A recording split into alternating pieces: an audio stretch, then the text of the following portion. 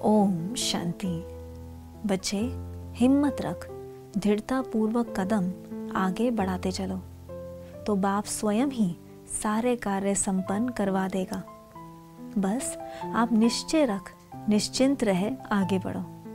ना ही पास्ट के बारे में सोचो, ना ही फ्यूचर के बारे में। बस प्रेजेंट में स्वयं को आत्मा समझ बाप के संग रहो। जितना आप बाप की श्रीमत को फॉलो करते हो, अर्थात अपना सब कुछ बाप को समर्पण कर निश्चिंत अवस्था में रहते हो, उतने ही स्थूल और सूक्ष्म खजानों से भरपूर रहते हो। भगवान के बच्चे भरपूर नहीं होंगे तो बताओ कौन होंगे। बस अब बिल्कुल थोड़ा सा हिसाब किताब रह गया है, वो भी 100% बाप हवाले कर दो और निश्चिंत रहो। जितना % निश्चिंत, उतना ही % बाप की मदद के पात्र बनोगे। और जो बच्चे इस समय 100% बाप को फॉलो कर रहे हैं, वो बाप की कमाल देखेंगे।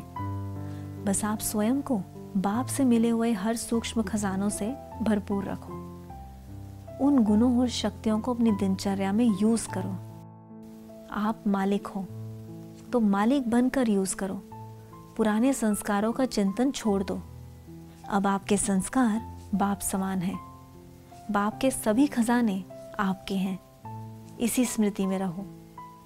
जितना स्वयं को भरपूर समझोगे, उतना ही संपन्नता की ओर बढ़ोगे। बस अभी अभी को याद रखना। अगर आप कभी करोगे तो बाप भी कभी कभी कर देगा। देखो बच्चे, वही बच्चे विजयी बनेंगे जो 100% संपन्न होंगे, अर्थात सुख, शांति, प्रेम, शक्तियां, आनंद, पवित्रता से भरपूर, 1% भी कम नहीं। दाता के बच्चे हो तो स्वयं को 100% संपन्न बना दाता बनना, मांगने वाले नहीं। निश्चय है, निश्चिंत अवस्था है तो विजय आपकी ही है। बाप भी आपके फ्यूचर को देख खुश होता है और आपके वाह वाह के गीत गाता है। आप भी खुशी खुशी से कदम आगे बढ़ाओ और अपने भाग्य और भाग्य विधाता के गीत गाओ। वरदानी बच्चे हो तो वरदानों से संपन्न रहो। आत्मिक दृष्टि, वृत्ति और स्मृति की तरफ अटेंशन बढ़ाओ। अच्छा, ओम शांति।